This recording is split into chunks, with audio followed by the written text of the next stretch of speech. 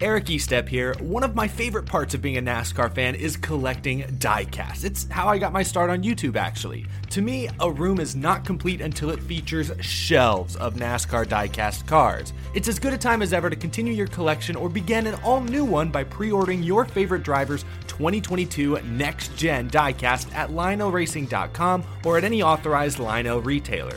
Lionel is the official diecast of NASCAR, and don't miss Lionel Racing's NASCAR Authentics diecasts at a Walmart or Target near you. Not only is Lionel the official diecast of NASCAR, but they're also official supporters of the Out of the Groove podcast network. So what are you waiting for? Head to LionelRacing.com to order your favorite driver's 2022 diecast. Hey, Ben, it's Jerry. Hey, Jerry, it's Ben. Ben, I got to ask you, how long have you been covering and following NASCAR?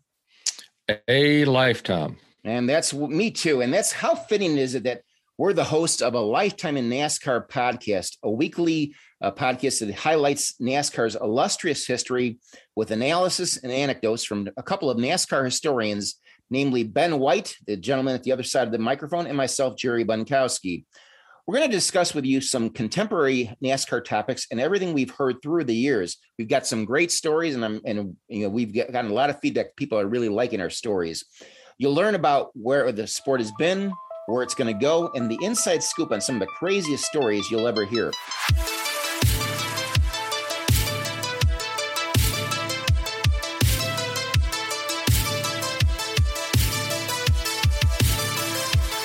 All right, welcome back to A Lifetime in NASCAR podcast. I'm Jerry Bonkowski, joined by my buddy Ben White. Ben, episode 37. This episode is episode 37, and this is a very significant podcast for us because this is obviously the final race of the season in the NASCAR Cup Series. Phoenix Raceway has a great history. We're going to get into some of that. I mean, great stories we've got lined up for the listeners here. But, let's talk a little bit about Martinsville, how we got through Martinsville. I mean, crazy race, crazy finish. I don't think I can ever recall a driver basically, he didn't slam in, he bumped into him. Denny Hamlin bumping into Alex Bowman, the race winner, on the front stretch and kind of prevented Alex from doing a burnout. I've never seen it before. I mean, have you ever seen anything like that at all? No, I really haven't. I've seen some drivers get into each other after a race like that, and lots of them before the race ended, of course. But no, I never have really seen a driver prevent another driver from doing a burnout. It's kind of funny at Martinsville in the first, I want to say, let's call it the first 400 laps where things were kind of calm and sort of waiting. It's sort of like looking at the beach and you're sitting in the sand and you see the clouds way off in the distance, and you've been hearing rumblings on the Weather Channel saying there's a hurricane coming. And it's kind of calm, kind of calm waters, but they keep saying it's out there somewhere.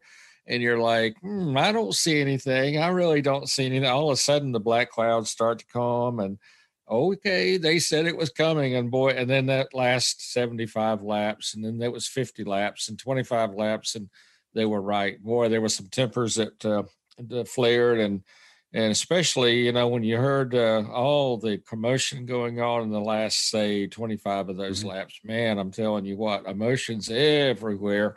And that's kind of what it was like at Martinsville. And that's what we said on last week's podcast. I felt like it was going to get wild and crazy. And I don't know why. I just had this feeling that it was going to be a driver to go to victory lane that was not in that top 8. And I don't know really why I had that feeling. It's just one of those things that you just feel like you're doing something, and you just have this I don't know, this premonition or whatever you want to call it. I didn't know which one of those drivers was going to be outside the top 8 to go to victory lane, but it happened to be Alex Bowman.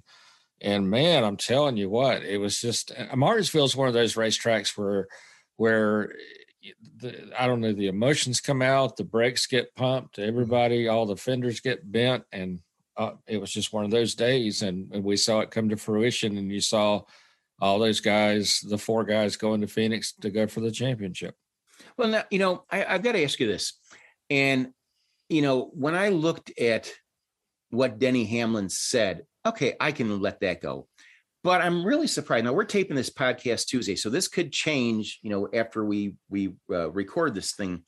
But are you surprised, as I am, that Denny Hamlin didn't get any kind of a penalty or some kind of an infraction for what he did by bumping into Bowman on the front stretch? I mean, to me, that was such a blatant episode or incident, rather, that, I mean, should he be penalized? Should he not be penalized? I mean, I've seen a lot of fans talking about it. They were talking about it on Sirius XM NASCAR radio that they feel he should be penalized. What's your take on that?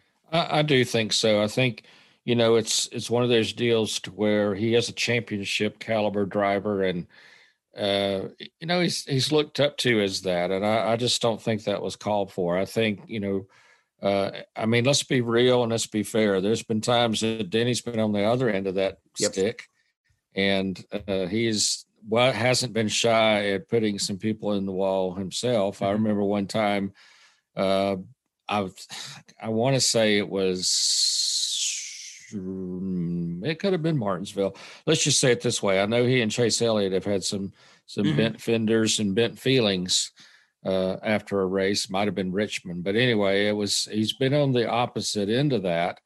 And I just don't think it's good for championship caliber drivers to get into that kind of melee at the end. Racing is racing, and I think you stand your ground, and sure you do. But at times, I just don't think that was the right behavior to come out with at the end of the day, and to show that on national TV. I really don't. I was not a fan of that. I think you have to. You're in a different league of being, to make sure that you're acting the way you should act if you're a championship driver. And I just don't think that was the right way to go. Well, here's an interesting contrast, though. It was bad enough for Kyle Busch that he failed to make the championship four. I mean, he was, right on the bubble, and unfortunately for him, he did not make it. But then he did utter the R word, as they're saying, mm-hmm. and NASCAR mm-hmm. penalized him. He's got to go to, it wasn't the anger management. It was some kind of sensitivity training. That's it. Sensitivity. That's right. Sensitivity. Right. So that's, I agree with NASCAR to penalize Busch, but I also think they should have penalized Hamlin. I think what Hamlin did was probably more egregious when you look at the overall picture, especially with him being a championship four driver. And, what's your take about the Kyle Busch thing, in relation to Denny Hamlin? Busch gets penalized. Hamlin, up to this point, as I said, we're taping this on Tuesday, has not been penalized. Okay. Well, first of all, if you're a driver and you're in the Cup Series, you're at the highest level of stock car racing in the world. And I feel like that you have to operate on a much higher level. Mm-hmm. Well, I mean, let's take a star baseball player, star football player, star basketball player. You have a lot of people looking up to you, especially younger people. Okay. And they look at you as a hero. So what your actions are very influential to those folks, especially in NASCAR, because you are not only conducting yourself, but you're also representing a major sponsor. Right. And in Kyle's case, he's very much representing a sponsor that attracts children, meaning M&M's. And so that's just, you have to be constantly on walking a chalk line, but that's what you signed up for.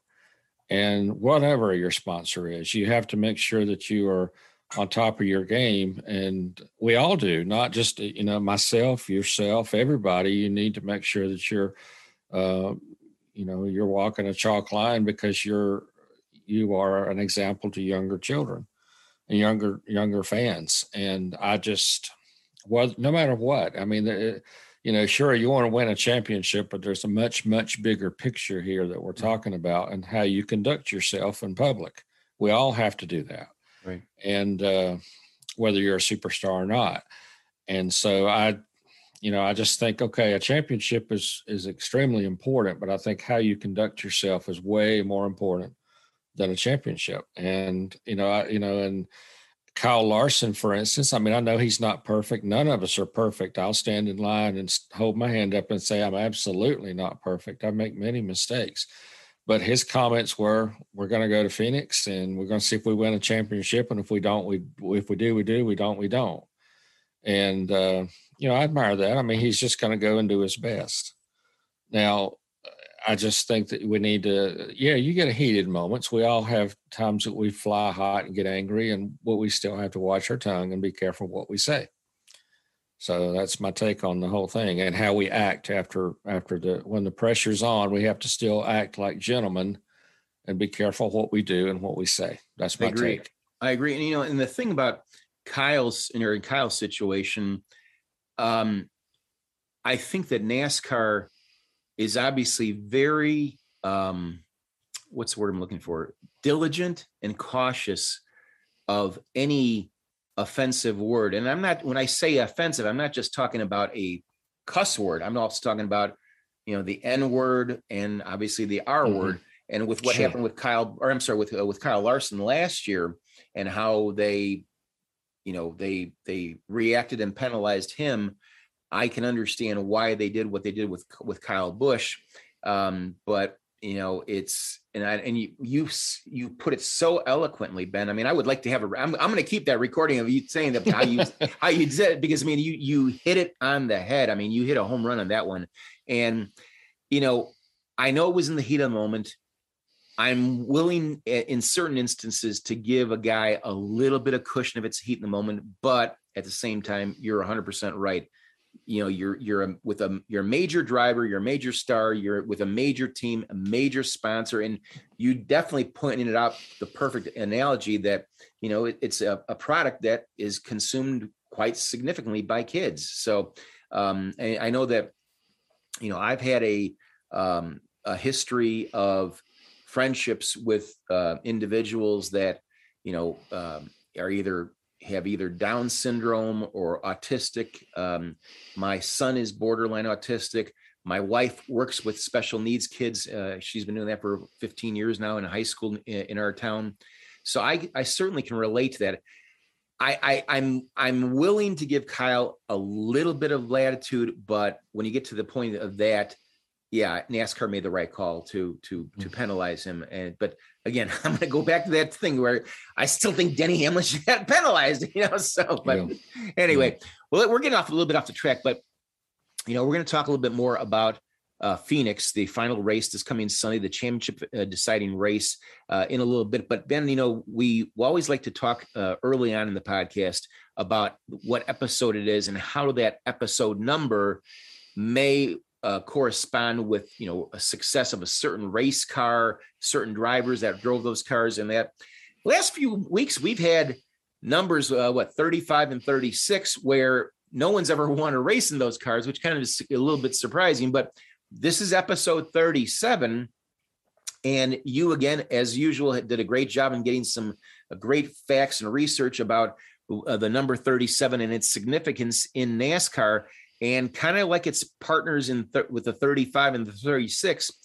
There was one highlight, but not much more than that. So I'm going to leave it to you, Ben, to tell us about the 37 and its history in NASCAR. Okay, well, Jerry, a driver and team owner, actually by the name of Frank Christian, first put the number 37 on the racetrack on July 10th, 1949 at the old Daytona Beach and Road Course. And again, for fans may not know that who are just tuning into our podcast, it was a track about 4 miles long, and part of it was on Highway A1A, and then you took a real sharp left turn and went right out on the beach and raced part of the way on the sand and got into 3 and 4 and went back on the on A1A down at Daytona before the Daytona International Speedway was built. So that's what that track was. And that's the first time the number 37 was run in NASCAR competition. But on April 18th, 1968, at a track at Columbia, South Carolina, Columbia Speedway, Bobby Isaac, the 1970 NASCAR champion, drove the number 37 for a team owner named Nord Krauskopf, who later took the number 37 off the car and put 71 on there. And of course, 71 was driven by Bobby Isaac, by Dave Marcus, Buddy Baker. So it was a winning number, 71 was, and we're not quite to number 71 in the podcast. We will be someday, but 37 only had one victory so far, and that, as I said, April 18th, 1968 on the old Columbia Speedway. And Columbia Speedway was part of the NASCAR Cup Series schedule until 1971, and then it was taken away. The track is still not really a track anymore. I guess it's a place where they do concerts and various things. It was resurrected in 2009, and they tried to maybe get it back on the schedule. It wasn't part of the plan, but they still use it for things down there. It's a beautiful area where where races once took place. But so April 18th, 1968, Bobby Isaac. Folks, you don't get this information anywhere else. This man is an excellent historian. I mean, I've been in this game with the NASCAR side of things for the last 25, 30 years, but Ben is a walking, talking encyclopedia. You're not going to get stories like that anywhere else. So I'm really, really happy to be, working with you, Ben. And, the thing about the 37 is that,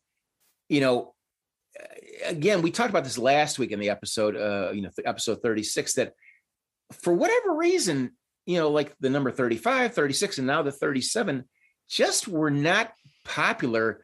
But you told me something off the air that I found extremely intriguing that involved Richard Childress and potentially the 37. And this is, again, folks, this is a story you're not going to hear anywhere else on any other podcast. I mean, Ben White, like I said, is a walking, talking encyclopedia. You've got to hear this story. Okay, Ben, I'm going to give you the floor on this one. Well, it was just something interesting that Richard told me after the death of Dale Earnhardt, and you can imagine the shock of losing the 7-time champion. Of course, we all were just totally in shock when he passed. And the way he passed was, of course, the crash on the last lap of the 2001 Daytona 500. Mm-hmm. And at that time, of course, in the days that followed, Richard was very much had decided not to even field a car anymore. He and his wife, Judy, had talked and said, we're done. We're not going to even race anymore. And then they decided, okay, there's a lot of employees that really depend on us to, for their livelihoods. And so we do need to continue on. That's what Dale would want us to do. And he and Richard had talked about this on several hunting trips. If something happens to me, we'll continue on. You promise you will? Yes. And vice versa. If something had happened to Richard, he promised Dale and Dale said, yes, we will continue on, et cetera. So they had to come up with a car number pretty quickly. So they chose 29, and 29 was the number that they used, put Kevin Harvick in the car. But Richard told me, he said, had I thought about it a little more, I would have put 37 on the car. And I said, well, what was the significance of 37? He said, well, 3 would have been the number that, of course, we used with Dale for so many years. And 7 was the number of championships that Dale had already accumulated, 6 with us. And then he had a championship with Osterlund in 1980. So that one, Rod Osterlund, and then the 6 he had with us. So that would have made 7. So we would have put 37 on the car had we just thought it through better. Well, Derek Cope had been running number 37. Cope attempted to qualify for the 2001 Daytona 500 and did not make the field. And I'm sure they probably could have worked it out to put 37 on their cars had they really wanted to do. I'm sure Derek would have said, sure, you could do that. So 37 was the number that Richard said, had I thought it through better, we would have run 37, not 29. Mm-hmm. And, but 29 was simply, people have asked me why 29. 29 was just a number that was the first one that was available at the time when Dale passed away. And, it's just interesting that, later on, Richard did tell me, he said 37 was a number that I should have used, and they just didn't do it. But Interesting, though. I never really thought about that, but 3 being the number that Dale had raced so many years, and 7 for his 7 championships, and it would have been significant. But as fate would have had it, 29 was the number that they ran so many years after Dale passed. Right, exactly. I'm going through thanks again to our friends at racingreference.info. It's actually racing-reference.info. I'm going through the list of the number 37. Now, Ryan Preece has been driving that car, and he took over that number. Let's see, I'm going down it with, he drove it. He's driven it for the last couple of years. Before that was his former teammate, Chris Buescher. But looking at some of the names that have driven the 37, let's just say, starting from, let's say, 1980. I mean, I'm looking at this. We've got, let's see here. We've got Tim Richmond drove it for about half dozen races. Tom Sneva, the Indianapolis 500 driver and IndyCar driver, he drove it for a couple of races. Neil Bonnet, Mark Martin drove the 37 at Rockingham in 82. Donnie Allison, and again, Neil Bonnet. Then we go into John Andretti, the late John Andretti, great guy. I just absolutely love that man. Yes. Jeremy Mayfield for a long stint in the 37. Then you mentioned Derek Cope, obviously. And then he had the 37 from 2001 through, let's see here. Where are we at here? 2003. And then we had Todd Bodine in a few races, Kevin LePage. I mean, the list just continues to go. Tony Raines, that's a name we haven't heard from in a long time. Bill Elliott drove the 37 for 3 races in 2006 at Kansas, Atlanta, and Phoenix. And then we've got, let's see here, we've got Travis Kvapil, we've got David Gilliland. I mean, this is a car number that was really popular. And I'm mentioning all these names, Mike Bliss again. But here's the real kicker, Ben, and this is something I think I'm going to surprise you with. Okay. Mm-hmm. So again, our buddies at racing-reference.info, one of the best resources any NASCAR fan, any racing fan would ever want to get. I'm looking at the 37, and I don't know if you caught this or not when you were doing your research. How many starts do you think the 37 has had? Honestly, I don't know, to be truthful. This is perhaps the scariest number in addition to the number 13. 666 starts. Oh, wow. That's the devil's number, Yeah, I was going to say, that might be why it's only got one victory. Exactly. Well, I mean, obviously Ryan Preece will race it this Sunday, hopefully, and that will make it 667. But I mean, as we're talking I saw that when you were talking about it, the 37, that scared the bejesus out of me. I said 666. Yeah, I mean, it just jumped out of the page of me, Yeah, I know. That's very interesting. I honestly didn't see that number. Maybe it's good that I didn't see that. Right. Well, let's get this race over with so we can get rid of that 666. I'm pretty superstitious though, but yeah.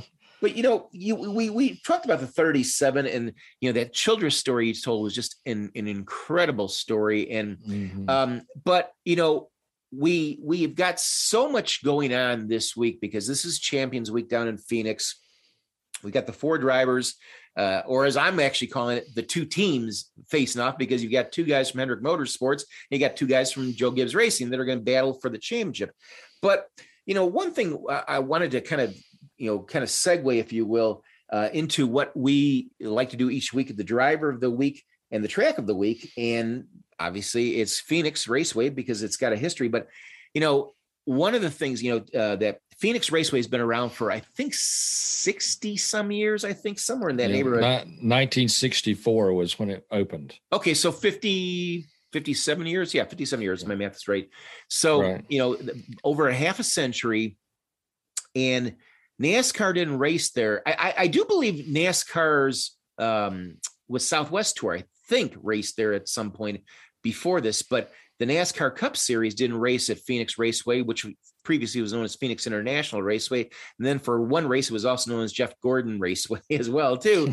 But the first season that NASCAR Cup racing came to Phoenix International Raceway at the time was 1988. And you and I were both there, and I didn't even know that you were there, but we both have some really great stories to talk about. Yeah. And, the biggest story of all, and it was Alan Kulwicki. He wins his first ever Cup race. I think it was first of 5, I think it was that he won. Yeah, it was 5. He had 5 victories in the Cup Series. Yeah, right. Sure did. And I will never forget that race because he, not only did he put on a show, and, this is a guy who was an owner operator, basically did everything on a shoestring budget.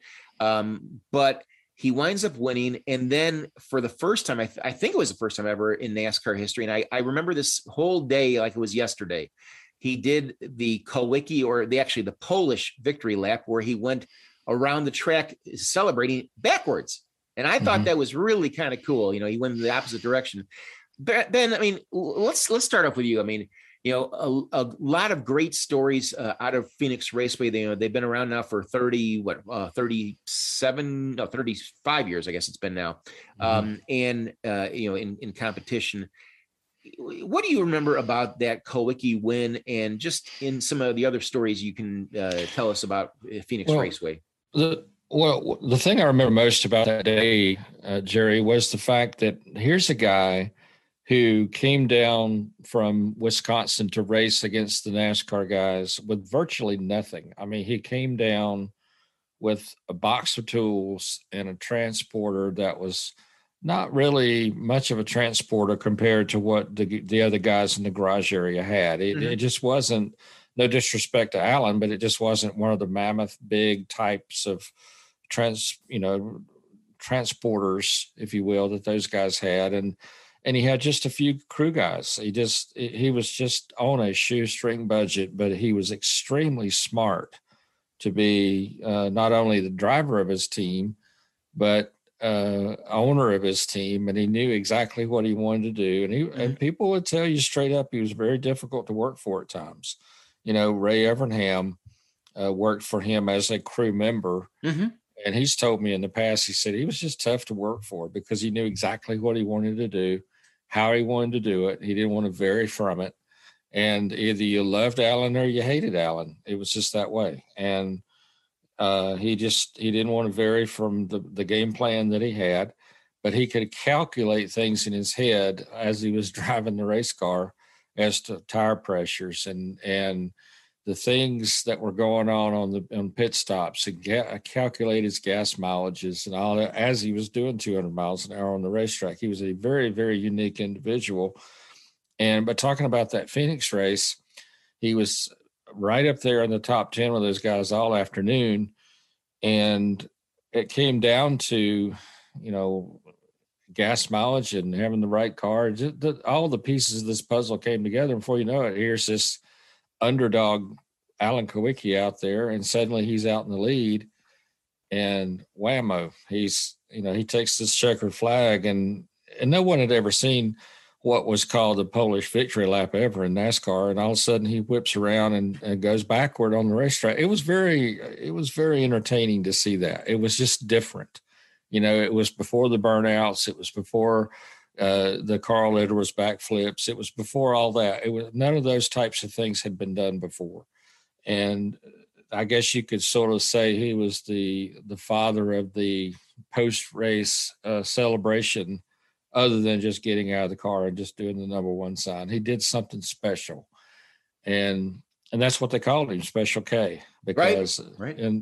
Because he could come up and do the things. But I think what was so interesting about getting off the beaten path a little bit, what was so interesting about Alan was when he went on a few years later to win the 1992 Winston Cup Championship, was that he did it with really just a dozen or so guys, close-knit guys, and all these other race teams that he beat, Junior Johnson's team and the Petties and the Wood Brothers and all these top teams that he won the championship against, they were really sweating in their shoes because corporate America was asking them, well, why do you need all these crew guys? Why do you need all these people? Because this guy over here did it with 12 or 15 people. Right. Why do you need them? Right. They had staffs at that time. I don't know what the numbers were, but he did it with a dozen or so guys, and they had 50 or 75 well-paid people. Now you've got teams that are, 500 people of engineers. But in that day, he did it with a dozen, and they had, let's call it 50 or 75 people, well-paid people. And they're like, why are all these budgets we're doing? And he was really rattling some cages because he was proving to them, I can win a championship with a dozen people. Right. And you got all these people, what do you need them for? And it was really starting to anger some folks because we don't need to pay you all this money. This guy over here down the street, right here behind the Speedway, just won a championship. What are we doing this for? Yep. So they had to justify some employment after him. He showed them he could do it. And there's so many things we could say about Alan. He did it well and did it his way, as the song Frank Sinatra song said. He did it his way, and that was his theme song. He, when he won or when he was at the NASCAR awards banquet, they played that song. If I remember correctly. I mean, but I've got so many Kulwicki stories as you do, but a couple of ones that I wanted to point out. And the one, well, I'm going to get back to the race itself, but in a minute. But two things that really struck me was had he not been tragically killed in that plane crash, was April 1st of 1993, I think it was the date. I think he would have gone on to win probably at least 3 or 4 more championships. I just felt he had it in him. He was just coming into his prime at that time, in my opinion. But I think, one of the classiest things I've ever seen in NASCAR, I wasn't there in person, but I obviously saw it on TV, was when Alan was killed right outside of Bristol, Tennessee in the plane crash. Rusty Wallace wound up winning the race, and he did the Polish victory lap in honor of Alan rather. One of the classiest things I've ever seen in my life. But the other thing about Alan that I will forever kick myself for doing. It was probably, we were getting ready to move into our first house. So that would have been 97. So, no, I'm sorry. No. Our first house was 91. We were still in the apartment. That's right. We were still in the apartment in 91, and we moved into the house a little bit later that year. So, I'm going through things and tossing out stuff and that kind of thing. The number one regret I'll always have is that his PR director at the time, and I'm drawing a total blank now on his name, unfortunately. He was was it Tom Roberts? No, not Tom Roberts. It was the son of the gentleman who was president of Hooters. I'm drawing a total blank now on his name.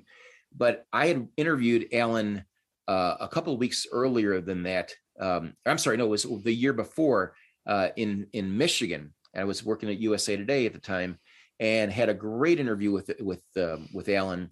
And I got a personal written letter, typed out and signed by the gentleman that was the PR guy for the team at the time, not Tom Roberts, but this gentleman, he perished in the same plane crash. Oh, I see. And I said to myself, well, it means a lot to me, but somehow or other, I tossed it out. And I mean, there was a point about 10, 15 years ago, I said to myself, maybe I should try to find the Chicago dump and just dig through the thing, but I mean, it touched me that he reached out to me and, personally, and Alan was just always so gracious in that. But getting back, my best story about Alan was that 1988 race, because I had been out in California for the NHRA season-ending race, and then the following weekend was the race in Phoenix. So I'll never forget. I mean, it was a great race. Loved the great celebration that Alan had. But the one thing that I will never forget about this one, and you're going to have a good laugh on this one. I don't know if you watched the race from the press box or in the media center down in the infield, but I was in the press box upstairs. That had to be the filthiest press box I have ever seen in my life. I mean, where we were sitting at, there were cigarette butts, and it was dusty. They probably hadn't dusted it for years. It was, of course, the first NASCAR Cup race they had there, and for whatever reason, that thing just sticks in my mind that it was such a dirty media center. I mean, and I don't mean that with any disrespect to the track, but they probably could have used a good cleaning before the race. But, when they brought Alan upstairs to the media center to do interviews after the race too, he was sitting down And he even commented, he said, what's all these cigarette butts and that kind of stuff, or something to that effect, So, but that's the one thing that I remember about that race that sticks out. But yeah, well, Alan was the kind of guy there that he just, I mean, he was very particular about that kind of thing. He was a neat freak. Yes, exactly. Yeah, he was. Exactly. I mean, every nut, every bolt, everything on his race cars. I mean, all the screw heads had to be turned a certain way. Yep. And everything about the cars had to be done a certain way. And by the way, I thought of his name, Mark Brooks. Mark Brooks, thank you. That's right. It just hit me. Mark Brooks. That's Mark Brooks, right? Exactly. Yeah, and but yeah, Alan, and this is another story a lot of people may not understand either. He had a shot he was very close to putting ink on paper to drive for Junior Johnson. Yes. And to the point where the contract was on the table, the ink pen was in hand, and he was, the leather chairs pulled out from the table. I was like, this is done. And he wouldn't sign the contract. And Junior's like, well, why aren't you going to sign the contract? He said, because I can do it better my way. Exactly. Right. And he and Junior kind of took offense to that. He's like, what do you mean? He said, I just want to do it the way I want to do it. And he like, you're in so many words, like, well, you're nuts to not do this. I've got a team. I've got a great sponsor. And by the way, I don't know if I can say this on air, but I mean, I will. Maxwell House was going to go with Alan. Right. And Junior kept saying, son, I'm telling you, you don't have a sponsor with them. Oh, yes, I do. No, you don't. And as it turned out, he didn't have the sponsor he thought he had, and it had gone over to Junior's team. And he said, you need to sign with me because you don't have the sponsor you think you do. Right. And he's like, well, I'm still not going to sign with you because I'm going to do it my way. Well, and sure enough, right. He did. He did it his way, and he went on and won a championship. But, he was so determined I'm going to make it happen. And he did. And he proved his point. And sadly, we lost Alan the next April. I mean, he took a championship trophy to his house in December of 92, and we lost him just a few months later in April. And I'll just never forget. I was not there at Bristol the evening of the plane crash, but I got a call in the middle of the night telling me that he had perished in a plane crash. And it was just, gosh, it was so shocking to hear that news, like everybody else. That's right. Well, the thing about Alan is, I spend quite a bit of time with him, and we used to joke a lot about, the fact that he was of Polish heritage. I'm a Polish heritage. He's from Milwaukee. I'm from Chicago. There was a very much of a connection, Midwest connection there. And the one thing going, kind of following or extending your Junior Johnson story, I do remember talking to Junior about that incident. I don't know, maybe 7, 8, maybe 10 years later. It was on one of the NASCAR media tours. And that somehow came up in conversation. There was a couple of us, reporters and that. And Junior kind of at that point had forgiven Alan for not signing, but Junior did make a very poignant point. He said, Alan wanted to do it his way, but he also wanted to be like us. And he didn't, and Junior, that's where he got offended back when this happened, because he didn't, I guess, understand or maybe visualize Alan's long-term goal. He wanted to become a Junior Johnson. He wanted to become a Richard Petty. He wanted to become, what would become a Rick Hendrick. He wanted to do it his way. And again, we keep on going back to that "My Way" song that Frank Sinatra sang, Paul Anka wrote. But he had this. He had to do it his way, and he felt that if he was going to sign with Junior. And I've heard this from a couple of different people. I did not hear it directly from Alan, but I've heard it from a couple of people that I really, trust, and they knew him very well. He just felt that if he would have signed that contract and gone with Junior, sure, he would have had a great team, great sponsor, great equipment, great personnel, but he would have been a driver for hire, essentially. And that's how one of the persons I talked to said that Alan said it that way.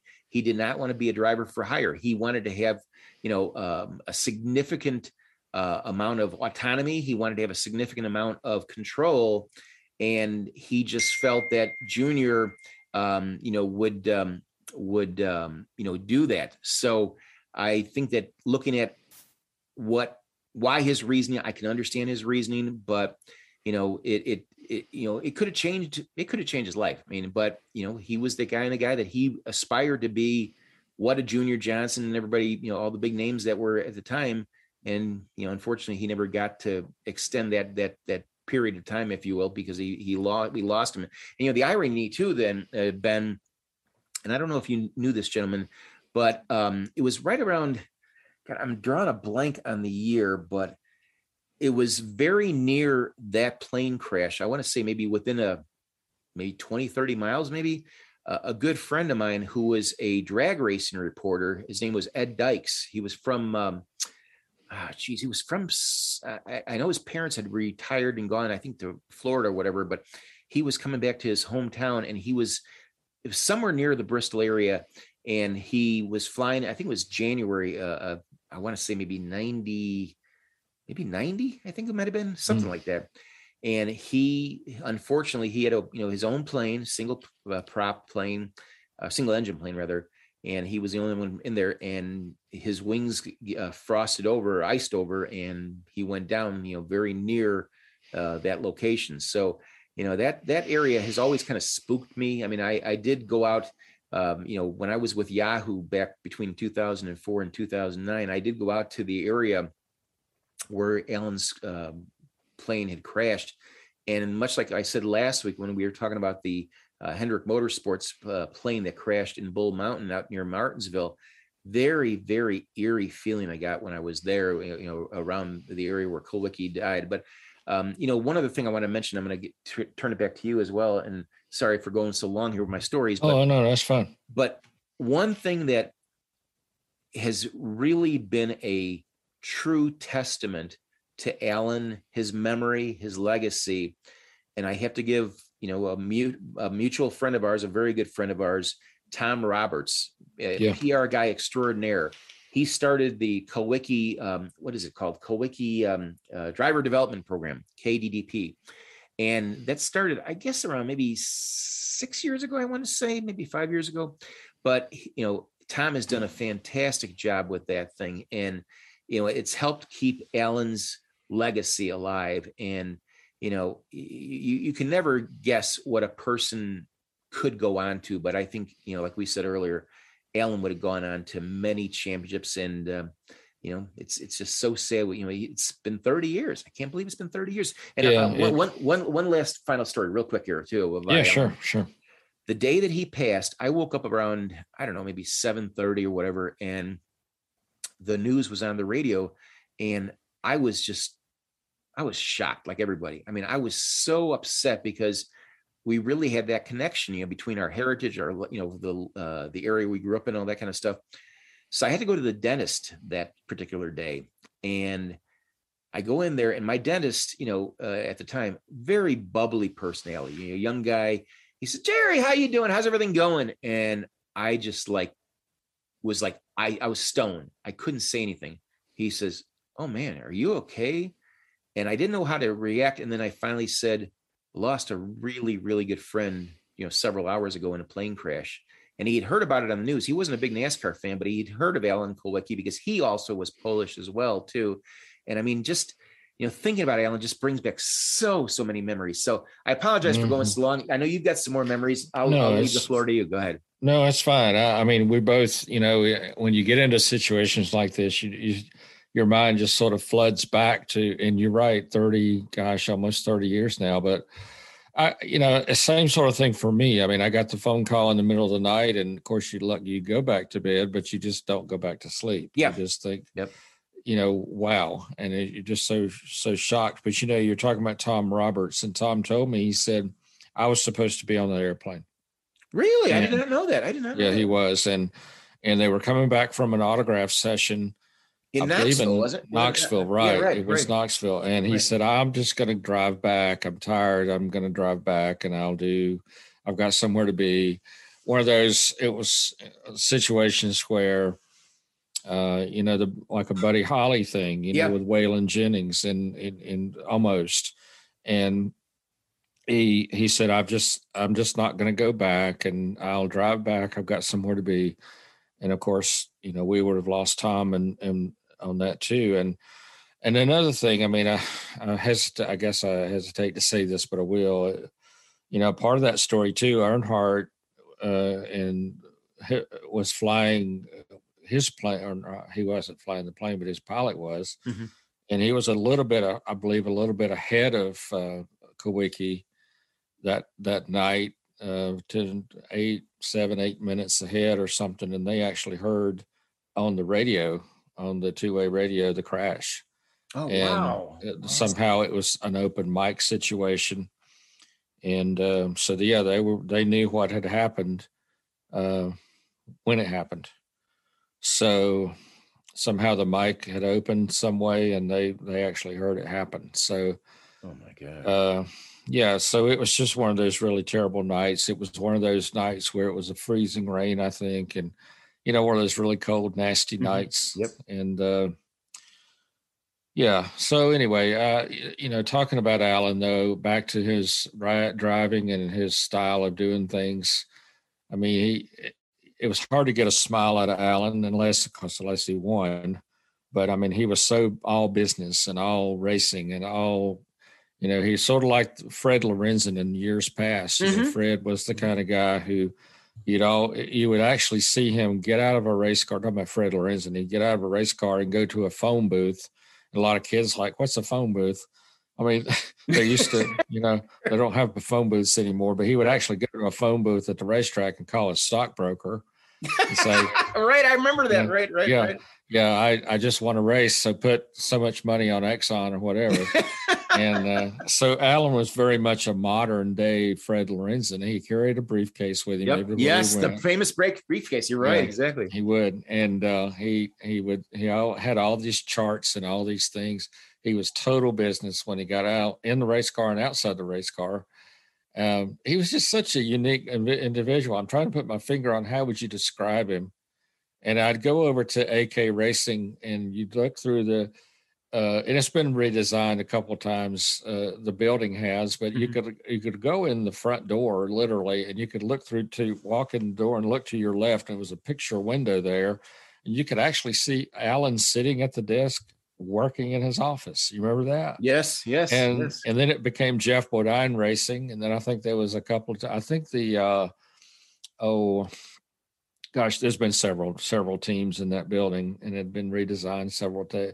But no kidding, you could go in there and you could see Alan sitting at his desk talking on the phone, and he'd throw up a hand to the fans that come in. And I mean, he's just a cool individual. Yeah, it's hard to get to Alan, as far as an interview sometimes, because he was. And then if you did get to him, you could talk to him after the race if you had a top 3 or top 5 finish. But I mean, getting him to sit down long enough to give you an interview sometimes was tough.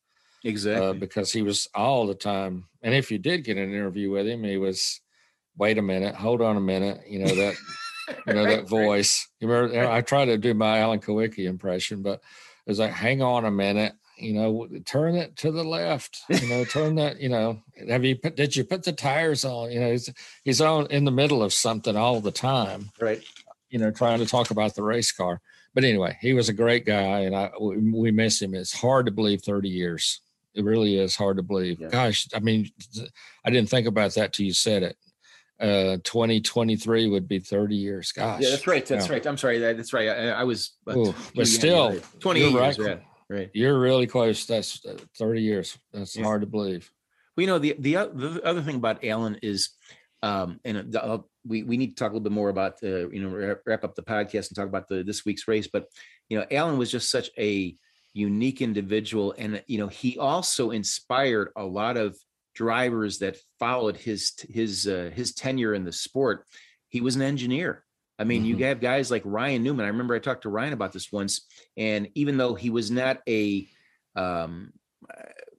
wouldn't say he was an Alan Kawicki fan, Alan did play a very key role in some of Newman's decisions, in terms of racing, and also becoming getting his engineering degree, from what was it, Purdue, I believe it was. Yeah, it was. Yeah, so Alan was really a guy that he was tough, but he was also, and he didn't really want to show this side to a lot of people, but he was also very generous as well. And, I'm just going to say the final thing I'm going to say about him, we're going to move on here is, he took, when I talked to him, we did that interview in Michigan International Speedway in I believe it was 1990. And he walked from his car. He grabbed his ever-present briefcase, was on pit road, and we walked together with him carrying the suitcase or briefcase. We sat down right outside his hauler, and like you said, he was going through things as we're talking. He was, don't get me wrong, he was fantastic. It was a great interview, very cordial. But you're right. He was the kind of guy that could multitask and do so many different things. And it's just really sad we don't have any more. But I know but the good news though, Jerry, we got lots of video, audio. Yes. That's what I love about TV and audio. We can always go back and even our fans that listen to the podcast, if you go to the internet, you can find audio and video of Alan and enjoy some of those, interviews. And that's what's so great about it, is having that ability to go back and visit with him, just go back and look at some of that stuff. It's a lot of fun to do that. I can't remember who told me this, but somebody said, and these were very prophetic words. He said Alan was like 10 or 15 years before his time, or ahead of his time. He was, and he was the first engineer that I know of that was a race driver in NASCAR. Exactly. Yeah, exactly. And you're right, as you said, and that he was the first one to do it. And you could tell, even listening to him, final thing, he listened to him on the radio, and it wasn't, well, the car is loose and going tight center. He didn't say that. He was like, this is what I need you to do. Yeah. When I come in, this, air pressure to the left, front, lower it to the right, do this, do that. He'd tell his crew what to do. He didn't ask them what to do. He knew what to do, because he was like, I'm an engineer. I know what to do. He knew what to ask for, where to this. And no disrespect to today's drivers. He was just an engineer. He knew what he wanted in the car. And, so that has said a lot about him. So exactly. He was kind of like a crew chief behind the wheel, so to speak. Yeah. Good way to put that. Excellent way to put that. Yeah. All right, Ben, we're kind of coming out of turn 4, getting ready to head towards the finish line. Yeah. Let's talk about this weekend's race, the big race of the year, the championship deciding race at Phoenix Raceway. We've got, we've got Denny Hamlin, Martin Truex Jr. from Joe Gibbs Racing. We've got Kyle Larson and Chase Elliott, the defending Cup champion from Hendrick Motorsports. They're going to go for the everything. Here's one thing though, you touched on this last week, and I wanted to talk a little bit more about it this week because it's so pertinent. We've had this format, the playoff format, in its current form since 2014. Every single year, and I triple check this unless I missed something, every single year, the 7 years that we've had this format, the champion has won the final race. The odds of that are astronomical. Can we see the potential of a 8th straight champion winning the race to get that championship this week? I going by the odds and going by the numbers, yeah. I personally think it's going to be Kyle Larson, our champion. Mm-hmm. And I think it's going to come down to, it'd be great if it would be a Cinderella finish, and it's going to come down to a Hendrick car versus a Gibbs or a Gibbs car. Right. Comes down between Larson and Truex or something like that. You don't want it to be a Hendrick and a Hendrick. I would think not, and that poses the question, does Chase knock Kyle Larson out of the way? Really, seriously. What do you do on a case like that? Or the best scenario is that they're 4 wide coming to the line. Okay, let's just go for broke and get the greatest movie ending we can get. I don't know, but it's going to be interesting to see. Really, I tell you what, I predicted at Martinsville it'd be somebody outside the top 8 to win. So I've cashed in all my chips for the year. I was right. It was Bowman. I have no clue what's going to happen at Phoenix. I really, Larson's had a great year. I say let's just let him, go for the championship, have a great 9 wins, 9 wins. 9 wins, yeah.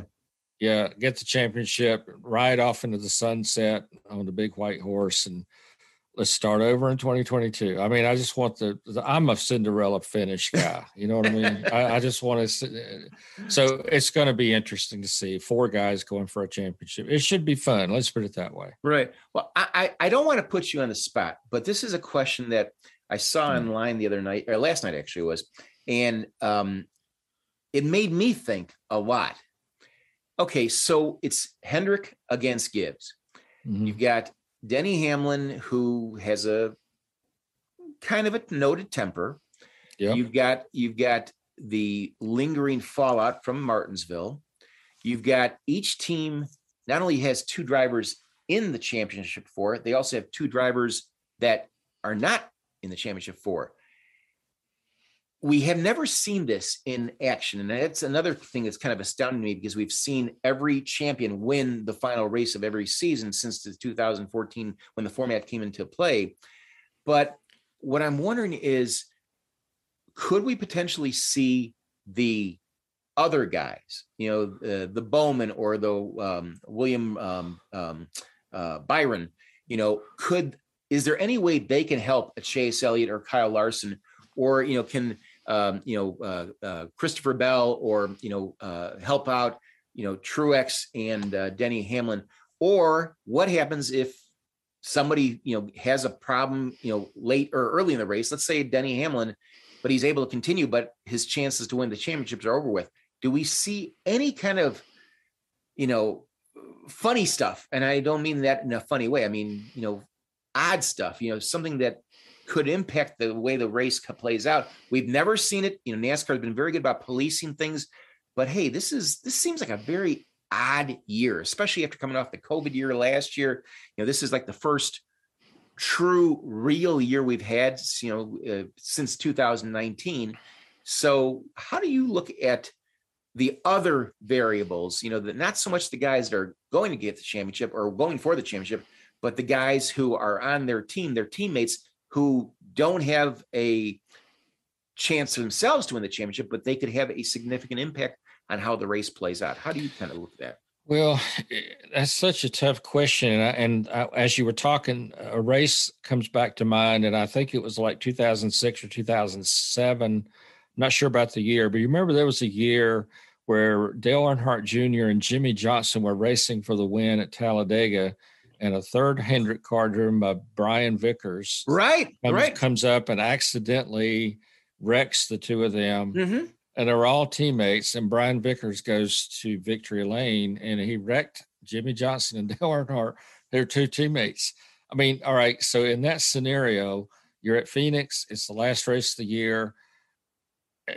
Does William Byron accidentally take out Kyle Larson and Chase, and he wins the race, but they lose the championship? Yeah. I mean, so my question is this: is there a meeting somewhere on the Hendrick Motorsports campus that says, look, I mean, these 2 guys are going for a championship.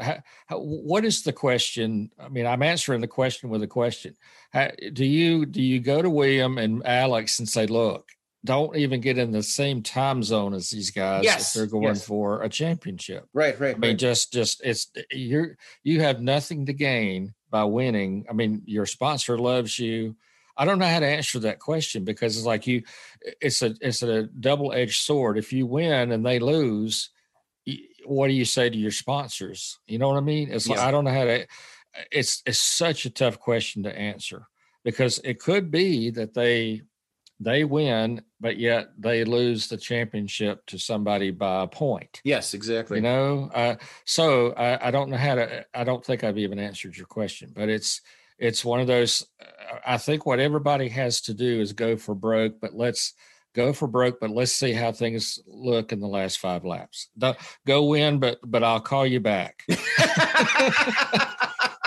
go for broke, but radio to me, and let's just see how things are when you think you're going to win. Does that make sense? No, it totally makes sense. I totally agree with it. Ask me first if you think you're going to win, and let's check with me first if you think you might be in a position to win. But ask me first. That's right. Maybe exactly. Exactly. Well, and let's hope that we don't have a post-race incident like we saw at Martinsville. Where somebody, one of the four guys, gets beaten out by what have you, some kind of contact with spin, what have you.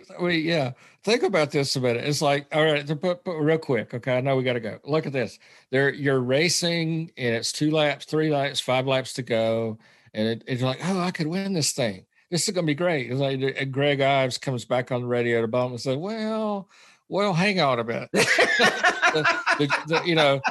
Mr. H just called and said, well, just hold on a minute. And, that scenario could be there, because think about it. If they're trying to win, and they could win, but they do the math, and Bowman's ahead of Chase, but Chase could win the championship, but then Bowman wins, and somehow that's all this freakiness.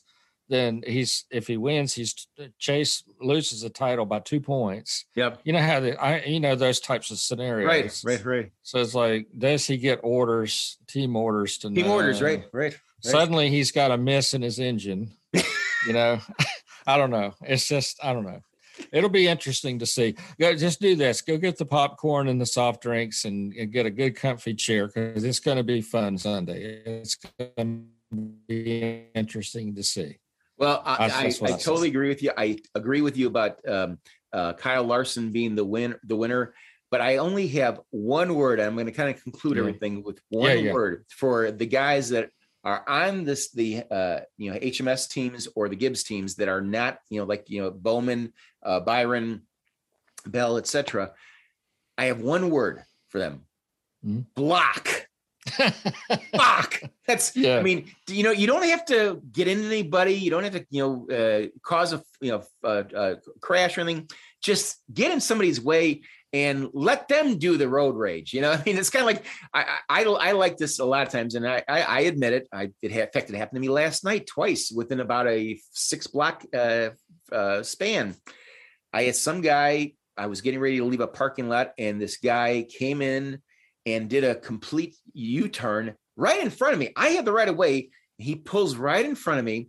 So then he gets onto the street, and I'm next to him, or he was 2 lanes over, and where the traffic light it's 3 lanes, but then as you get past the traffic light, it goes into 2 lanes. So he tries to hold his spot. I try to get in front of him, but then the guy that's in the middle, he tries to cut me off, which he does. So I'm saying to myself, road rage. And for whatever reason, the race at Phoenix and NASCAR came into my mind. What is going to happen Sunday? I think we're going to see some road rage, but we'll see what happens. It's kind of like the guy who blinks his lights behind you and breaks his neck to get in front of you, and then he slams on the brakes. Bingo, right. Brake checks you. Exactly. I mean, and I admit that within about a mile span after that, I did get in front of each of these guys. And you know what I did? I slowed down, and I had a car next to me, and we went for probably a half mile, maybe a little bit longer than that. And these guys, I know they were ticked off as anything. And I'm saying to myself, well, hell, I'm going to put myself in Kyle Larson's position. I'm going to block you. And, Denny Hamlin, Martin Truex Jr., whoever you are behind me, you're going to be stuck there, buddy. So. Well, listen, Ben, as always, we had a spectacular show last week. I thought that, we set a new bar. I think this week's even been, we surpassed that. Really enjoyed talking with you about this. Yes, sir. About this. A lot of fun. It's going to be a huge race this weekend. And also for the listeners, want to give you a little bit of a heads up. We're not going away after the season ends. No, we're going to continue the podcast every single week going forward through the off season. So, make sure that you get on your regular podcast element or the device, rather, be it the iTunes or what have you, and make sure that that Spotify, etc., that you lock us in, and we'll typically have a new episode every Thursday. With the holidays coming up, that might change. It might be Wednesday or maybe Friday, what have you, but that'll only be for those holiday weeks. But I mean, I'm looking forward to a lot of stuff. And Ben, you know this as well as I do, and I'm going to kind of drop the surprise out there. We are going to start having some guests, and we're going to talk some major people. I've got some names in my mind. Ben's got some names in his mind. We're talking, Hall of Famers and NASCAR Hall of Famers. We're talking some very big names. We're going to be working on that. And hopefully, I would say in the next 2 to 3 episodes, hopefully we're going to start working on that and getting some guests, because I think they're only going to add to the stories. I mean, as well as I, there's just so many guys out there that have great stories, and, we could go 2, 3, 4 hours today, yes, we could. But Ben, as always, thank you ever so much. Enjoy the race this weekend, and you can't come argue with me to this one, because we're both on picking Kyle Larson to win this race. So we'll see how it turns out. So we'll talk with you next week, and for the listeners, we'll have our show ready for you next week. So take care, and thanks very much for listening to A Lifetime in NASCAR. He's Ben White. I'm Jerry Bonkowski. Have a great weekend, and especially enjoy the race on Sunday. It's going to be a humdinger. Take care, everyone.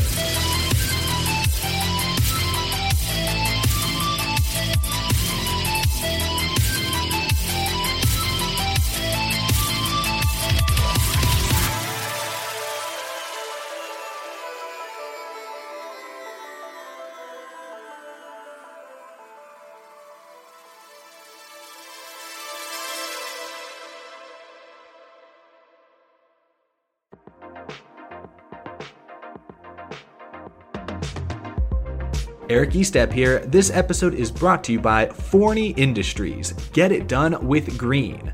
Forney offers a full line of welding and plasma cutting machines, metalworking accessories, and more. For do-it-yourselfers all the way to professional metalworkers, Forney has everything you need for your next project. Shop Forney's top-of-the-line products at forneyInd.com. That's Forney, Forney, Ind.com, or at an authorized Forney dealer near you.